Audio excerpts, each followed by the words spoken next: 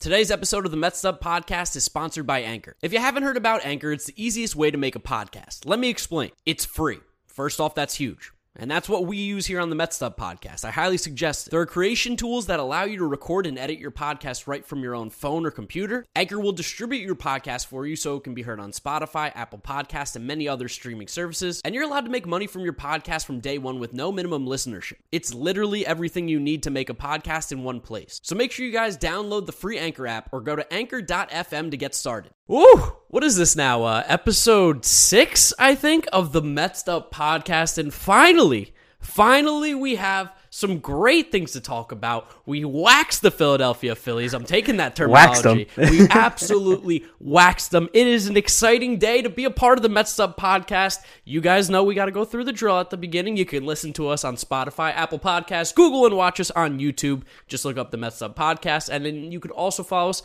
on Twitter and Instagram at Mets Up. James has been doing a killer job on the Instagram. So if you aren't following us over there, even more content. Make sure you drop us a follow. Really do appreciate it. Like I said, today we've got another great episode here. Me and James talking Mets baseball, and it's positive. It's finally positive. We really haven't had a chance to have a positive episode since what? Like the first couple? Yeah, literally the off season. Yeah, the off season was probably the last time we were able to be. We haven't been negative yet. But it was also the first time we were able to be positive in quite some time. Today we get to be bubbly. We're a little loose. We got the shoulders going. We're wearing our alma maters on our shirts. Happen to both be wearing red today, which is just a weird coincidence. I think it's the blood of our enemies that we just slayed this past weekend because we had to show some love to the Phillies getting absolutely destroyed and waxed because that's what the Mets did. Waxed them. As low as we were feeling before, I'm back on the high. Totally. It's crazy that we're having another podcast on such a rainy, gray day over here in the Northeast. But our mood and our wins have just absolutely catapulted us past the weather. We strictly podcast on rainy days when the Mets were also supposed to have a game today. And it ended up getting rained out for what's going to be another doubleheader at some point this year, which is I think they said June. June, okay. At least it'll be nice then. I'm tired of these doubleheaders, even though we did sweep the Phillies in a doubleheader the other night. I like doubleheaders. Doubleheaders are fun. The seventh inning thing is a little weird still. It's hard to keep track of, but it's so fun that you can have a game that just have another game. Watching the Mets for 5 straight hours, there's no better way to spend an afternoon. A little costly at the ballpark. I think we had ended up being 6 or 7 beers total, and it was man, that's just $100 to alcohol gone right there. So. Listen, I was excited. It was good. We have a lot to talk about here. So many positives. Let's just hop right into it, right? Let's just start talking about how good the Mets are playing right now. And I think we always have to start it with the pitching. The pitching has been so good for the Mets, especially starting pitching. Taijuan Walker, let's just go game 1, right? Taijuan Walker, this guy continues to show us that he's solid. Wasn't incredible. Solid. No, he had a very different start to his last game out. On opening day, or home opening day, whatever you want to call it, when he was out there, he was using a lot more of his secondary pitches and inducing a lot more ground balls, getting a ton of weak contact, which is great, but on Tuesday afternoon, he was getting tons of whiffs. His whiff numbers were way up against the Phillies, which, again, in a vacuum, that is good. That this day it happened to be good, not great, but still it was a very positive start for Taijuan. The velocity held, which is the biggest deal with him, I think. Yeah, I mean, being at the stadium watching that, it seemed like the ball was really jumping out of his hand. Again, first start I've ever seen of Taijuan Walker as a Met. So I think I even talked about this last week with watching DeGrom. Just haven't seen a game in a while, and especially for a guy like DeGrom even, whose velo has been going up and up, it's good to see the ball coming out of these guys' hands really fast, and that's what it looked like with Walker on Tuesday afternoon, I guess, technically. Like you said, wasn't great. Take the 2 in between there, get a little more whiffs. Probably a few. Well, he was getting a lot of ground balls, you said, right? The other day? Opening day he was, yeah. He uses the more of the sliders and the splitters to get ground balls. He wasn't using those pitches as much. You never know how a guy's feeling on a given day. It had him going less deep in the game, which is the function of throwing more pitches, getting more strikeouts rather than getting the ground balls. But he was super, super effective. And you just love to see that. You find the in-between there, and that's a really solid pitcher. Getting the ground balls, getting the swing and miss, the combination of both. And I think that's probably what you have to see a little bit more in Taijuan Walker, is he's not going to be your ace. He's not trying to be. No one thinks he's going to be. But if he can come out every 5 days and give us a chance to win, which he is more than doing right now. A chance? Yeah, he's putting us in the driver's seat to win these games. I'm super, super excited with what I've been seeing from him. And I know, you're a big pitching guy specifically. You love to look at the numbers. I'm sure his numbers are just not jumping off the page, but for a guy coming off of 2 Tommy Johns and not pitching for a while, it's looking pretty solid. Not jumping off the page, but just his rise to becoming like a steady middle of the rotation piece to go along with DeGrom and Stroman, we'll get to, has the Mets right now the third lowest starter ERA in Major League Baseball, which is a massive step forward from where they were last year, where they were near the bottom of the league, throwing out Rick Porcello every 5 days. Waka. A lot of Corey Oswalt, even Kilome got some starts. Just again, just think about, I know the season's young, but just think about the names and the quality of guys that we're mentioning now, and think about where we were a year ago. It's incredible how much better just this roster is from a construction standpoint. Oh, definitely. And one thing I want everyone to keep track of here with Walker is that I've mentioned the sinker and the slider and the splitter a couple times, and he threw a tiny bit more curveballs on Tuesday compared to his first start of the season. That was the pitch that was more of his bread and butter coming up as a prospect and as a young pitcher before he revamped his entire repertoire. If he becomes more comfortable with that, he gets a third off-speed pitch to mix in at least 10-12% of the time. That's a weapon, a massive weapon. And he battled on Tuesday night as well. Like, he had some innings that were a little close, got out of it. It felt like the Mets were on the ropes for a lot of the innings and somehow came out of it with nothing going wrong. So he was able to get the outs. He was able to get the outcomes. And I also liked when Rojas pulled him as well. I think he pulled him at the right time. Didn't try to get too much out of him, which is something we've seen Luis Rojas struggle with. Definitely. I agree with that. And I think that played into just the fact that it was a 7-inning doubleheader as well. If it was the 5th inning of a 9-inning game, the way the Mets have been using their bullpen, even though they had an off day before, yesterday 2 off days before. They were off Sunday and Monday. So I think that he would have been less quick with the trigger. But the 5th inning in a 7-inning game is basically 7th inning and 9-inning game. So he was bang. He put in Castro. That's the Mets 7th inning guy. It's clear as day.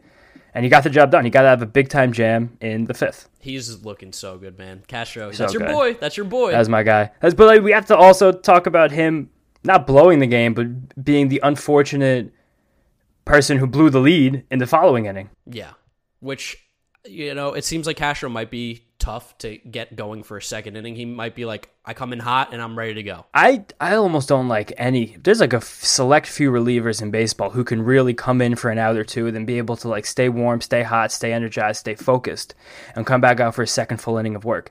And Castro clearly just got cold in the dugout. He walked the leadoff man, and that came back to bite him, as it always does. Can't walk anybody as a reliever to begin with, no, especially never. not the leadoff guy, because you just put yourself in an immediate hole. Castro's looked really solid.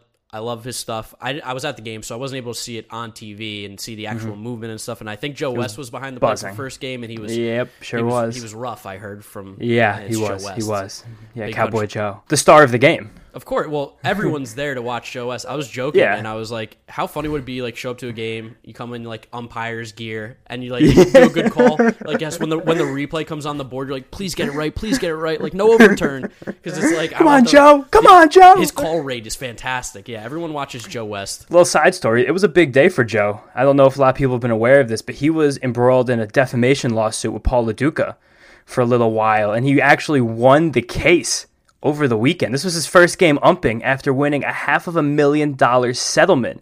Could you imagine putting the gear on and getting behind home plate the day after you got a $500,000 settlement? I couldn't even imagine that, especially at his age, where he shouldn't be umpiring anymore. He's terrible at it, and he's old, and it's not dangerous, but it's dangerous for someone of his age to be doing the stuff that he's doing. He's also overweight. Definitely.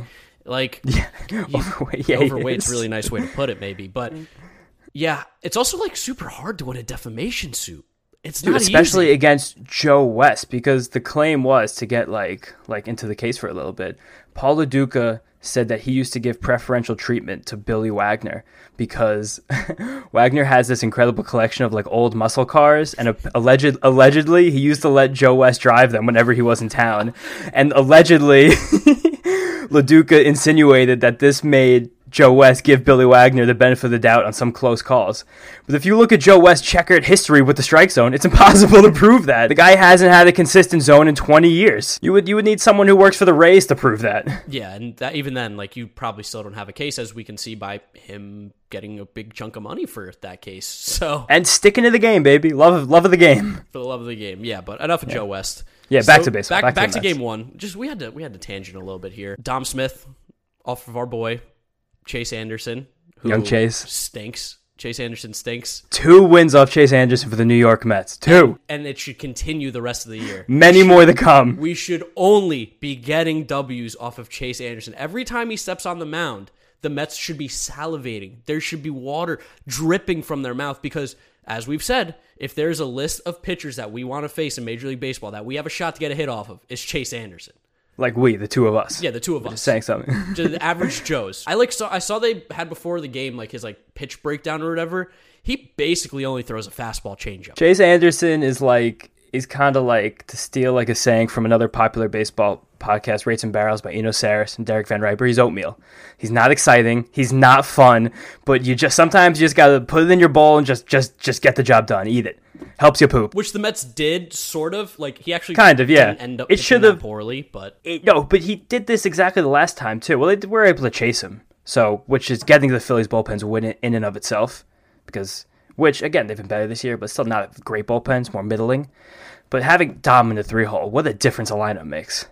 Every game this series, he was contributing right away. It's nice to not have an automatic come out or automatic out come up, especially when Nimmo just refuses to get out now. All he does, all he literally does is actually get on base more than he gets out, which is an insane thing to say. I don't care how many games of the season. If you were getting on base more than you get out, you're in Barry Bonds level territory. You're in Mike Trout territory. You're doing things that statistically shouldn't be happening. So having Dom up there is really good. No, Dom had the first inning RBI in 2 out of 3 games. Yep. With the starting pitching we've been getting, that's almost all you need. And it turned out to be that way these 2 games. And I even think back to when how big having a good leadoff guy is, and it's a little bit different because Jose Reyes was more of a hit to get on base kind of guy, and he would steal second, get in scoring position that way. But he got on base all the time, and I think they used to show the stat where when he got on base just in the first inning, the Mets ended up winning 80% of the games that he led off the game and got on base. It's such a big deal to be able to get that guy on and then drive it in. And having Dom be in that 3-hole and actually hitting consistently has been huge. It's one of the reasons why we've been winning. Absolutely. And we're rosy and glowing now. But after that Dom home run, we had about 2 hours of no hitting for the rest of that game. It was a lot of oh my God, here we go again. We couldn't even get a hit. We couldn't buy a hit for 5 straight innings. Let's fast forward back now to the end of this game. We kind of went to the end, back to the beginning. Now let's go right back to the end. Diaz, again, he had the bad inning on Saturday. Wow. He was electricity during the 9th inning on Tuesday afternoon. To start the inning, the Phillies sent up Real Muto as a pinch hitter, and I was terrified because Real Muto sits dead red, and Diaz loves fastballs, and I was like, fuck, shit.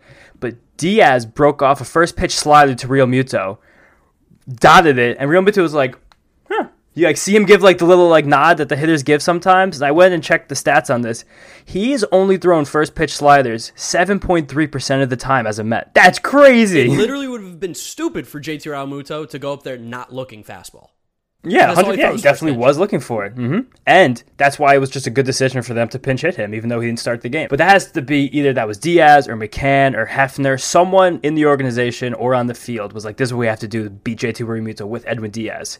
And that's just great management. Yeah, no, that's really good to see because, we've all seen it as Mets fans. The numbers tell you. How many times have we seen it come in, first pitch fastball? Even JT, I think, has done it a couple times to us. First pitch fastball, bang, home run. And we're like, cool, there it is. There's Edwin Diaz. He throws that slider in there for a strike. It just completely changes the whole at-bat. It changed the whole inning. To get JT Realmuto out to lead off the inning, it literally, you could just settle back in your chair and be like, all right, he did it. He has it today. That first batter is so important to him. That pitch was sex. That slider was sex. The key was they were able to get out of that inning without getting to the top of the order. Yeah, they say McCutchen made the last out because he ended up as the ghost runner to start extras. That Phillies bottom of the order, man. That's so rough. Throwing Roman Quinn out there, also that was a huge play in the game too. Roman Quinn stealing third, Luis Guillorme making a sick catch. Yeah, that was cool. I forgot about that. Trying to take home. Watching it at the stadium because I was on the third base side, I was like, oh, Guillorme pushed him off. There's no way this is going to stand. But then if you watch the replay, Roman Quinn makes a conscious choice to get up and try scurry away to go home. And it was like, I know you're fast, but you're not that fast, guy. That's just a classic case of I only have one tool and I really want to use it. Billy Hamilton syndrome from last year when Billy Hamilton syndrome. Doing all that nonsense. It's like, dude, just stop. You're getting in the way. Roman Quinn should have, his impact on the game should be, I hit eighth and I get out. My impact's I get out and I play center field. If you do once in a while, if you do anything more than that, you're doing too much because they don't care. They're okay with you being an automatic out. They don't care. They've made that choice. for you to bunt and do these other You're things. killing me. Cut it out. We can move on to extras now, too. May looked good, even though he kind of got screwed up by some bad luck. The extra innings rule, if you give up 1 run, in my book, that's a win. There was a couple things that the Mets did that inning that I didn't necessarily agree with. I would not have walked Bryce Harper. We were both talking about this. Oh, actually, we should talk back to... We got lost in the folds a little bit, but we were arguing over text message during the bottom of the 7th inning that day. The Brandon Nimmo bunt. First and second, nobody out. You need 1 run to win the game. You have to bunt in that situation. I am a never bunter. I don't like the bunt. It has place in the history of the game. It has its place in Korea and Japan. I don't affirm the bunt, but mathematically, when you need 1 run, the bunt is the right decision. When you can get a man from second to third with less than 2 outs, you have to drop that down. Especially out of all of the guys in this lineup, Nimmo is one of the few who I'd wager that he is a good bunter. Even though he's the hottest hitter in baseball right now, a man on fire, I still would have dropped it down there and tried to win it before extras. Yeah, I'm so against bunting at all. Now, I used to be when I played, I was the bunting guy. I mean, it happens. You get hits, you bunt, you play the little things. But everybody on a Major League Baseball team is pretty much good enough to get a hit at some point, and especially when it's our 1, 2, 3, Nimmo, Lindor, Dom. You're giving me 3 chances with a guy on first and second to get them in, no outs. Minimum 3 chances, by the way. That's if nobody gets on. I can't take the bat out of Nimmo's hands because here's what happens. Let's say he drops down a bunt, he pops it up. He does, which we've seen. Oh, well, you're assuming the bunt doesn't work. I'm assuming the bunt's going to work. Do we have a number of how many times bunts actually do work, though? Because if we want to continue playing the hypothetical game, let's say Trevor May shut the Phillies down in the 8th, and we came up in the bottom of the 8th, again needing 1 run to win the game with a man on second, nobody out, I probably would not bunt Pete because I don't think Pete can bunt. No way. He would pop up a bunt. Love Pete. But Nimmo is a guy who has bunted for, I don't know if he's actually been successful, but he's dropped bunts for hits in his career. I've seen it. I've seen it with my own eyes. He can bunt. And to get a guy to third base with 1 out, with giving Lindor a chance just to make contact to win the game, you take that shot. Especially Lindor, who has exclusively made contact this entire season. You don't think that they would have just intentionally walked Lindor to get the bases loaded and then you still have the double play in chance? Or you're saying you take your chances there? 100%. Then you have Dom Smith up, another guy who makes lots of great contact. The guy we've been talking about has been clutch since they moved to the 3-hole. I don't know. I just I don't like giving up outs. It's so easy. I don't like giving up outs either. A run won the game. I understand that, but they weren't losing. If we were tied in the 8th inning of a 9-inning game, I would never ever vouch for this. But you need exactly 1 run to win the game, exactly precisely. 2 runs does nothing. The guy in first base doesn't even exist. Just get rid of him. Whatever. Pretend he's not there. Besides for the force out. In that situation, I vouch for the bunt. And I'm still sticking with team no bunt. It ended up not working out either way because they didn't get the runs, so I was wrong.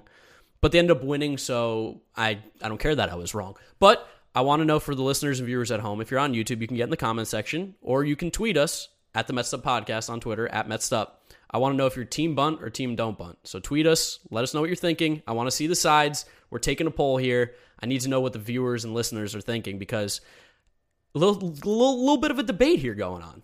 I don't want to be misconstrued as being a member of Team Bunt. I never want to be labeled a member of Team Bunt ever in my life. I'm just saying, in that situation, I would have bunted. I'm not on Team Bunt. If you choose bunt ever, you're Team Bunt. You're either on the team or you're against it. You can't be picking sides. You can't be whatever's convenient to your conversation and argument. I'm Team Bunt while tied as the home team with a man on second and nobody out. That's when I'm Team Bunt. That I'm Team Bunt. Yeah, I don't even know if I have enough characters to put that in a tweet, but that's the Team Bunt I am on. That's fair. But yeah, let us know if you guys are team bunt or team not bunt there. And back to extra innings because we were talking about how electric they was. Talking about not walking Harper, which, like we said, we both hated. And at the end of the day, it didn't really matter. It didn't do anything. No, it didn't. But I guess I don't like that move.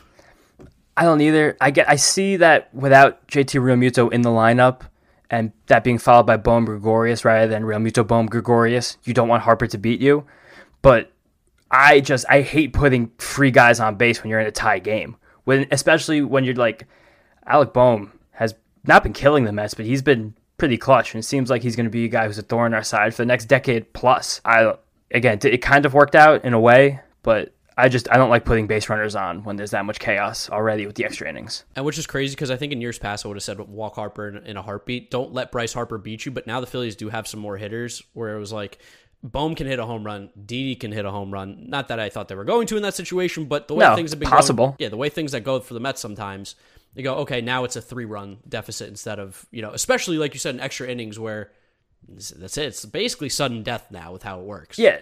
The way that the extra inning rules are set up, you'd almost rather be the road team because when you take that first at bat, you can deliver a knockout punch. When Harper was up, it was a run wasn't in yet. They had an out. It was just man on second, one out, correct? Yeah. Hoskins, yeah.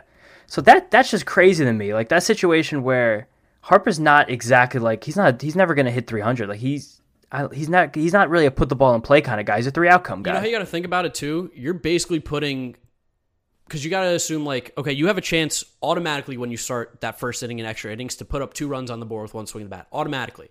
By now putting Harper on for free, and I know it's like to force the double play, but again, Trevor May's not a ground ball pitcher anyway, so it doesn't really matter. You're automatically giving yourself, you have to have 3 guys come to the plate kind of thing.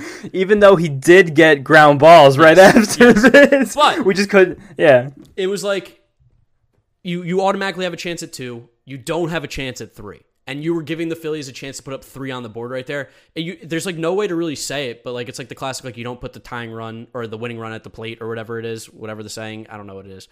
But like you were essentially putting the winning run at the plate because the Mets just physically couldn't do that with 1 swing of the bat to start the No, for sure. And like, I don't know, if May had like a really tough out against Hoskins to start the inning and it was, like he put a drive into one or something more, but he diced up Hoskins. He struck him out swinging. Like the stuff was working, but like, and then he even got Bohm to pop out, which like in that moment, that was crazy. And the pass ball just killed him. Pass ball with a nubber to drive in a run. I was just like, here we go again.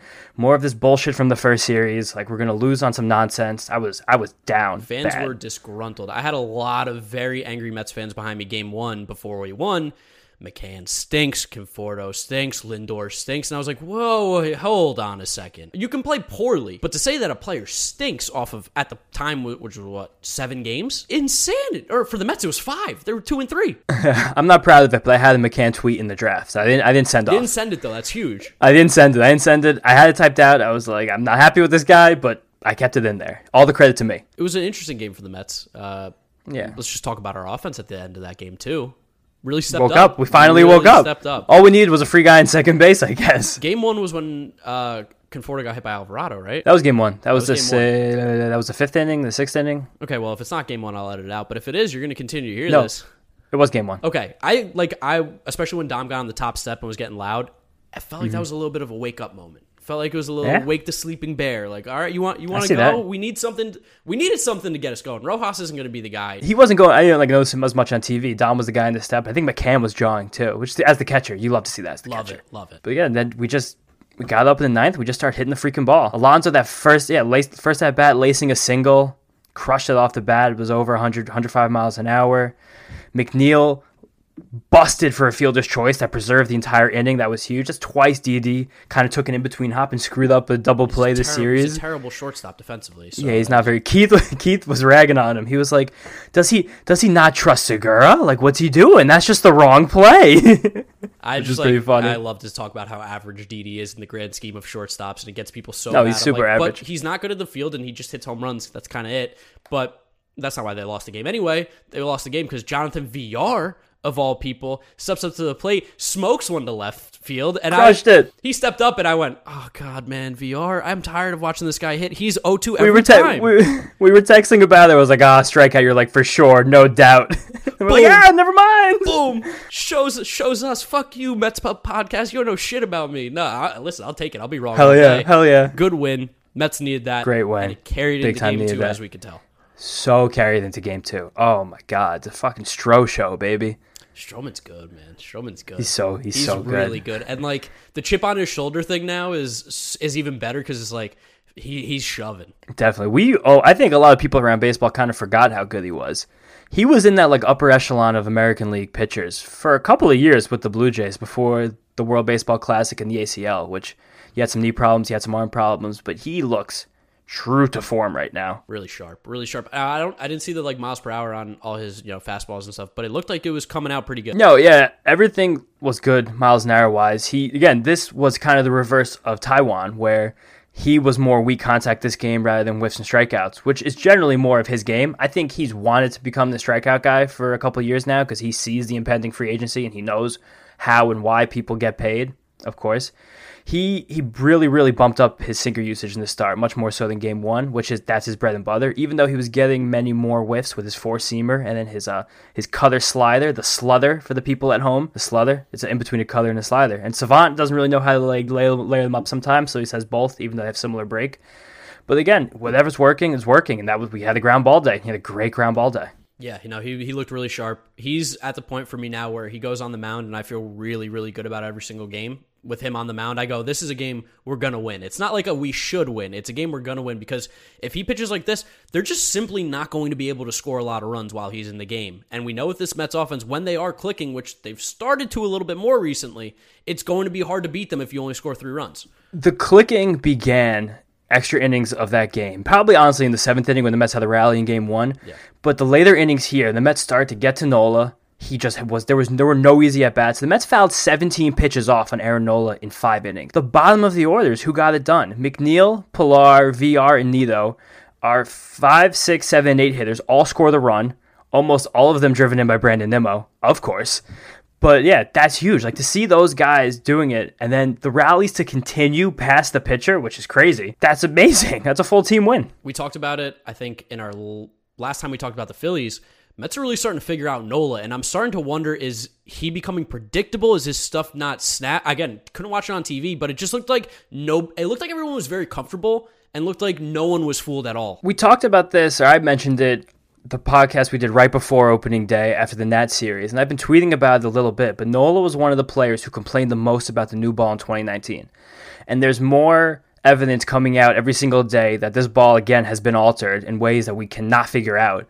But it seemed like for Nola, a guy who generally lives on the edge and succeeds with command, he just was getting either the heart of the plate or it was a pitch you could spit on. And he's not going to be effective in that way. And twice the Mets have done this to him. They've chased him. He hasn't touched the 6th inning yet against the Mets. And I think I saw he was sitting like 91, 92. That feels a little low for him. It's a little low for him, but it was a chilly evening. Yeah, it was chilly cold. Evening in April. It got really cold, really quickly. Can say that for sure. I love seeing the Mets play good baseball, and we saw that for about 7, 8 innings. You know, the other almost a whole game. Almost a whole game. It was really good. Really good to see them playing well. They seemed like a little weight got lifted off their shoulder a little bit, playing a little bit more loose, especially game 2. Like, okay, we're this is us. This is our game. No, they were jamming. They were feeling it, and I think a guy like VR stepping up like that takes the weight of the shoulders off everybody else. We've been very hard on Jonathan VR. But hand up. We were hard on him, though, because we don't want him playing every single day. We're like, he's great the spurts. Flash in the pan, pinch hitter. And like the fact that I kind of like when managers do this, where he had that big hit in game 1 and they just parlay them right into game 2. Get back in the lineup. Get right out there, kid. It made no sense because, of course, a Stroman ground ball pitcher, you'd want 100%, yeah. Oh, during that half hour, I was like, why in the world is Guillorme not pitching? I can't believe this. And then once he got the RBI double, I was like, oh, yeah, good, leave him out there. The one qualm I had with this game was the weird situation with Stroman in the 7th. Yeah, so I don't know if you saw, we actually have an answer for this. Stroman came out and he said, and I'll try to find the tweet and put it down there, but he said something along the lines of, his plan was to go out and pitch the 7th, but because it was such a long inning, he just stayed out on the bases because he's probably one of their better base runners to begin with anyway. Dude's a freak athletically. But he came back in. He was cold. They didn't like how much downtime he had because I think it was about 30, 40 minutes. And they were like, you know what? We have a way to end this game. We've got a decent lead where we can give it to Familia and we don't feel too bad. That was what the whole conversation basically was that it was planned for him to come in for the 7th and pitch, but because of the break and the fact that they didn't want to just use another guy as well to run and just burn another guy, Stroman was like, I was so cool with running. Like, I'm fine with it. Like, please don't take shots at Rojas. We love this guy. We play hard for him. Not his fault. This was the plan. Here's what happened. Yeah, I like that too. I'm glad you told me that because that makes way more sense. You could see him also on the base paths. When he was on third, he was like jumping and like stretching. Dancing, He's like, he's trying to stay warm. I was like, I get that. But it was so big that he gave us length because after burning Castro, Diaz, and May. Castro and May each throwing over 20 pitches. Like, none of those guys are available in game 2. And you can't really throw Diaz again after that. No. I mean, he threw 10 pitches and he looked electric, but it would be difficult to pull that kind of adrenaline 2 times in one day. And you just burn him then for the rest of the series too, kind of thing. So it was really nice that he gave us that length. And we got a big enough lead where we could have Jerry's Familia come in. And again, while he didn't have a clean inning, he still got it Does he done. ever? No, he never will. He never will. No. But he also gets so screwed with the amount of cheap little shit hits that go up against him. It's sinker ballers, man. That's all that happens with sinker ballers. Like, that's it. But the fact that he's been good, fine, as our fourth string reliever, awesome. That's all we can ask for. He's no longer our setup, our closer, our seventh inning guy even. Him being effective as our fourth, and he will be our fifth option at some point. That's huge for Definitely. the bullpen. He's part of the B team, and you need to have a good B team because we're playing every day. This is baseball. And then game 3.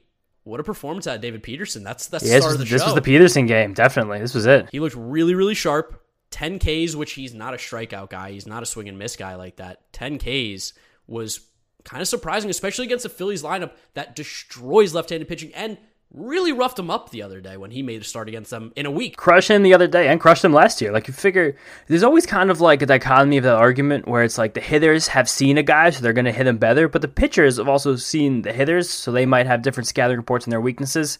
People always kind of use that to fit their own narratives, so we're going to do the same right now. And Peterson just got used to the Phillies. I guess he saw some holes. It worked. He was attacking. He was attacking the zone, and he wasn't just living on the outside part of the zone, which I always say, like, I hate it, especially against the Phillies, who will just take the ball to right field. Guys like Hoskins and Bohm don't care.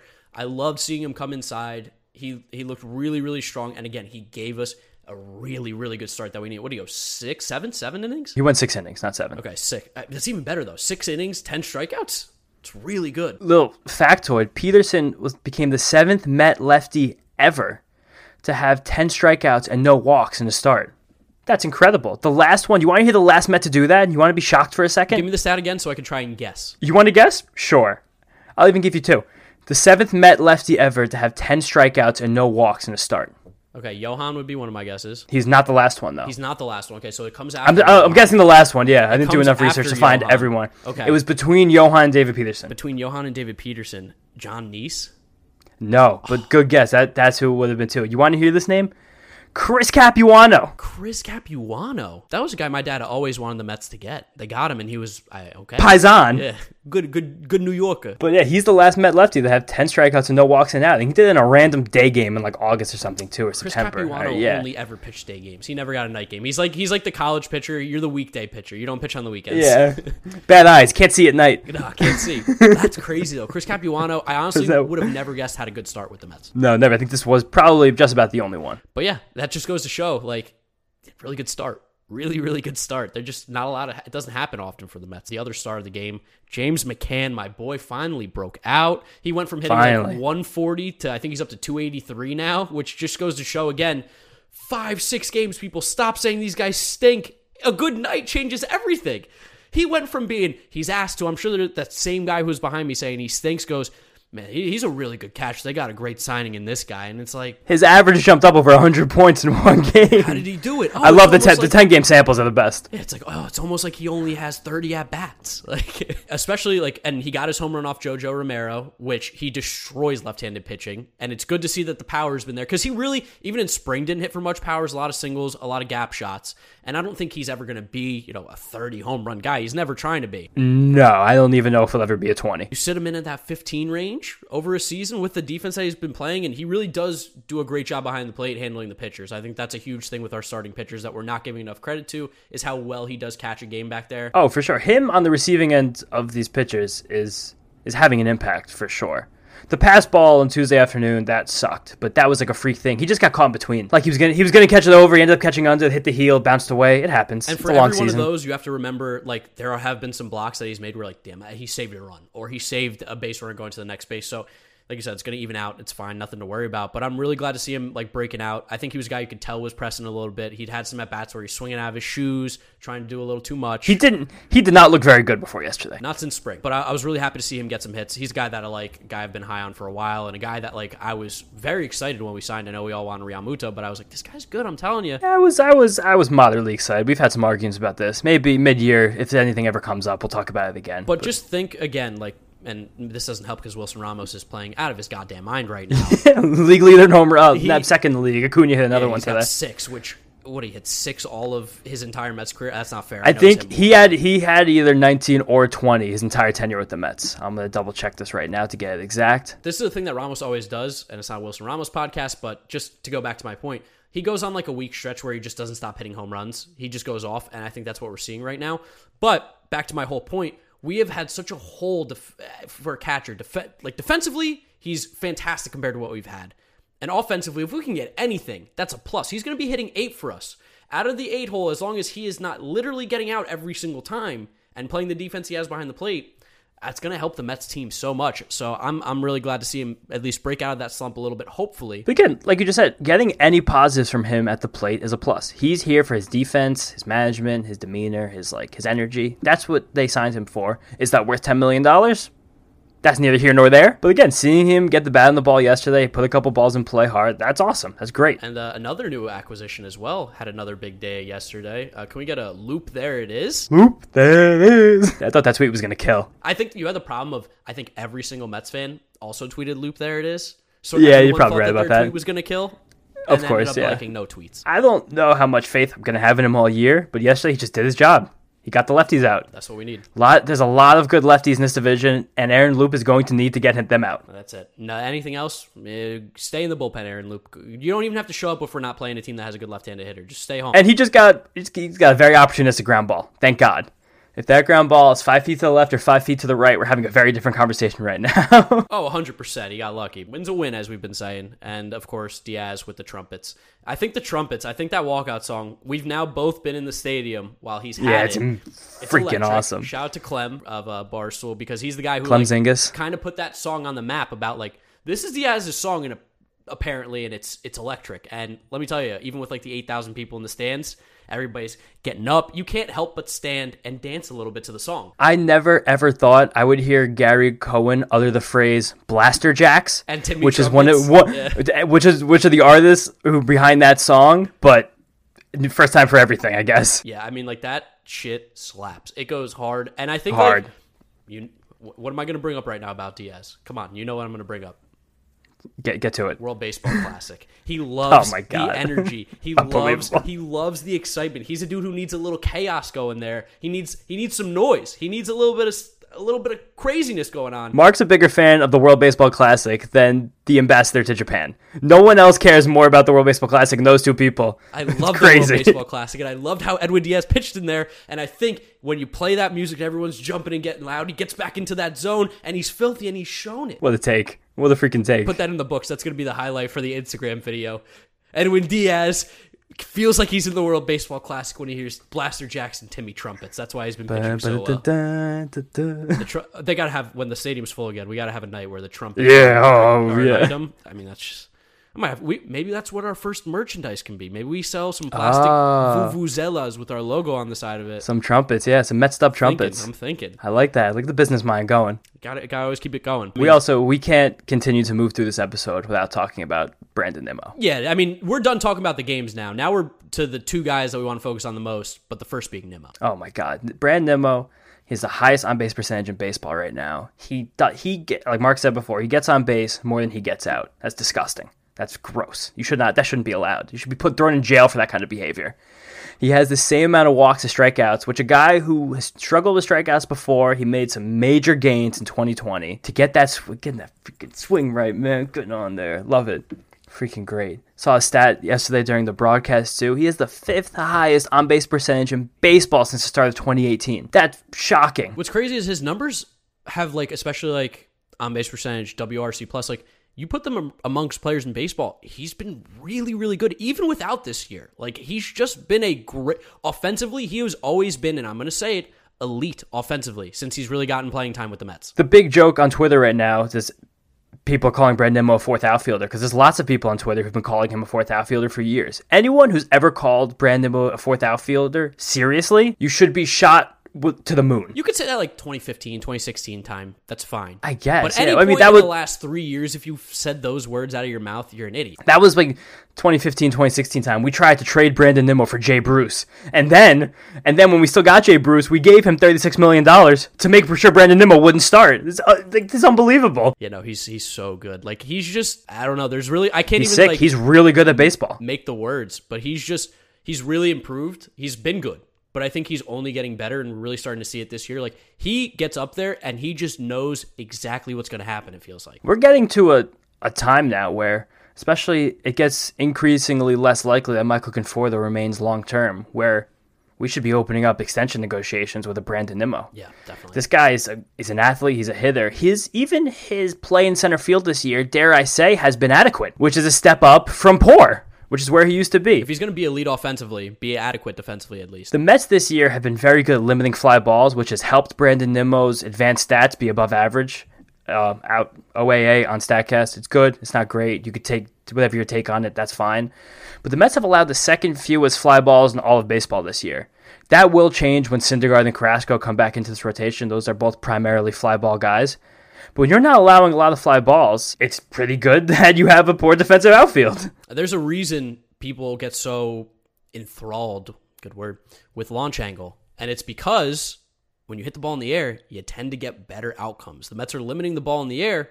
That's why their pitching is doing so well, partially in reason. Definitely. There was a good Twitter thread a couple months ago during the offseason from one of the head guys at Driveline Baseball Academy, where he said, would you rather get a swing and miss or a ground ball? And there was a great conversation with a lot of brilliant baseball minds that exist all over Twitter. And it's a very interesting question, because you can almost never get killed with a ground ball. Ground balls become, to a degree, lucky, based on your shifting, your defense, just if a ball finds a hole or not. Getting this many ground balls is awesome, especially with how good our defensive infield is now, which is going to transition us to the second guy we're going to talk about, who's playing great baseball, Francisco Lindor. And, people are going to say, great baseball. He's hitting 223, and he has an OPS below 650 or whatever it is right now. But this is a guy you got to dive a little deeper into the numbers, and you got to understand he's coming. He's coming. He's been getting more hits, too, recently. He's doing things at the plate right now that are unfreaking believable.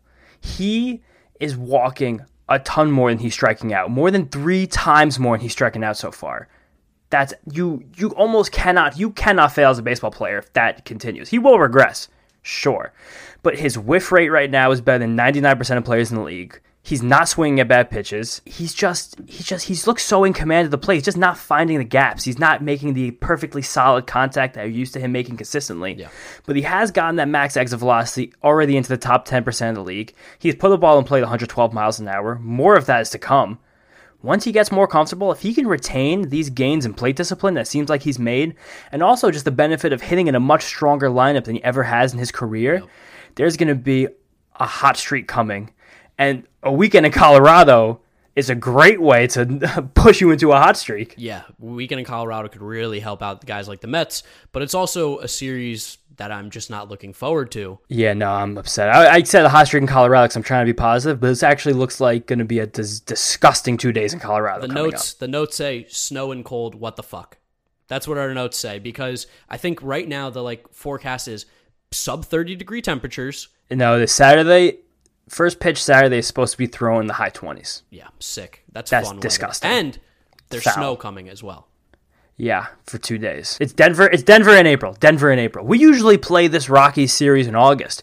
We usually get a nice 3 games in Colorado, a nice 4 games in Arizona. We hit the piss out of the ball. We come back to Citi Field winning 5 out of 7. That's how this always goes. How in God's name did Major League Baseball, first off, give the Rockies this many home games to start the season off in April? Know. And then how are you having a team from the East play the Rockies at home in April? If anything, the Rockies should be coming here at the absolute worst. There is no world where the Mets should be playing the Rockies in April. And this leads us to the next thing. Because of the rain out today, Jacob deGrom is starting tomorrow in Colorado, and I don't want him on the mound at all. I want Jacob deGrom. Honestly, I don't even want him to get on the plane. No, keep him in New York. Keep him bundled up in his apartment or his house, wherever he lives, an extra sweatshirt on or something, maybe a beanie, a hat. I don't want this guy to be cold for a moment. No, I don't want him to step foot in Colorado, because here's what the positive is you get out of the Mets pitching Jacob deGrom in Colorado. You beat the Rockies. Guess what? You should be able to beat the Rockies, honestly, with anybody that the Mets have on their pitching staff right now. This Rockies team is horrendous. This would be a great time for Robert Gsellman's debut. Yes. Give us 3 or 4 innings to start the game. Pitch against Chichi Gonzalez or whoever's going to pitch for the Rockies in these games. The Rockies consistently, just because of, it sucks that they have to build a team in Coors Field, but they have never had good pitching, and until they overhaul the organization, will never have good pitching. We should be putting up football scores on the Rockies for 3 games. I don't want to see Jacob deGrom pitch. Yeah, no, he should not be touching the field. I get it. He probably wants to stay in his schedule as well. He's a guy who's made it very clear from the start. He's very regimented in how he does his off days, and he wants to pitch every X amount of days. Send him to Citi Field with Ali Sanchez and throw a simulated game. I don't care. Ali Sanchez on the Cardinals. We can't even use him. Get Pat Mazeek I forgot he went to the Cardinals. Get Pat Mazeek out there.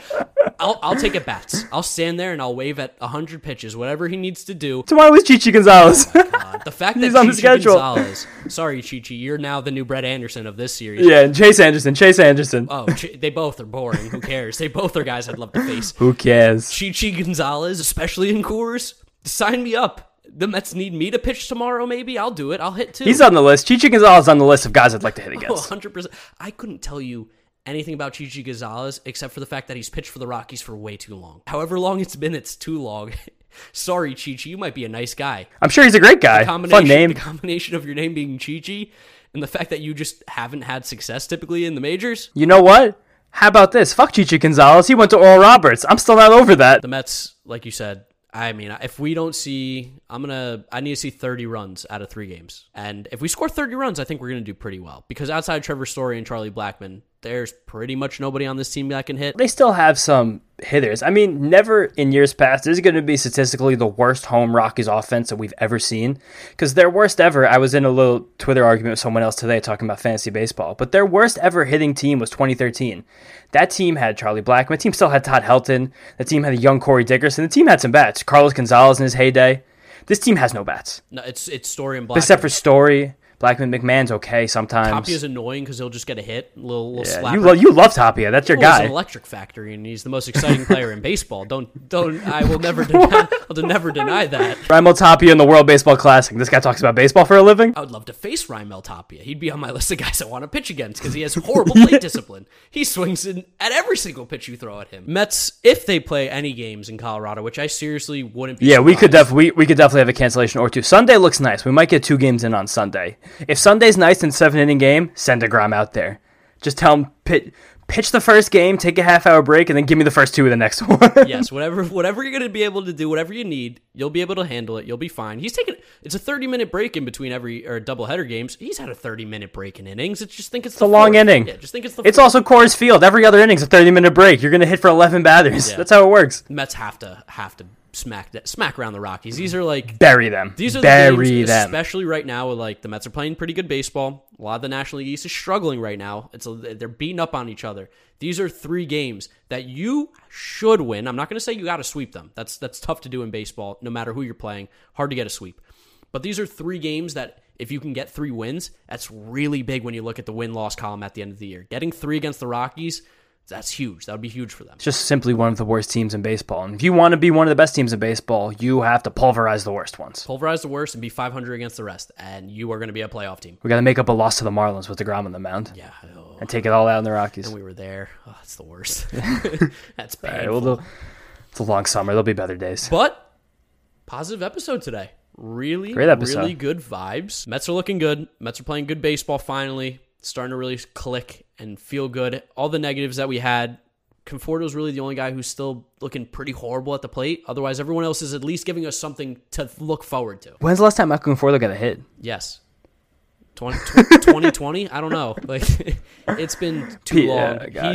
He's a guy who, if we am I going to say this? If we do come up against a tough lefty, does that exist in Colorado? No, Rockies don't have one. I would say you'd give him a day off, but you want him to hit in Colorado because he has the best chance to get a hit there out of any stadium in sports. We're not going to see a tough lefty for a while because we're seeing Rockies, Cubs, Nationals, Bo Sox for 2. We might see Eduardo Rodriguez. Don't know how the rotation is going to shake out. And then Phillies again. There's no tough lefty on the horizon. Which is great for us, but amazing for us. He does need a day off, I think. I don't think he's in the spot right now of keep playing and he'll figure it out. I think it's a day off and sit on the sidelines and watch what's happening a little bit because he's even more lost at the plate than we thought. I don't want to get too far ahead here, but the Mets have a stretch against some bad pitching coming up for about a calendar month.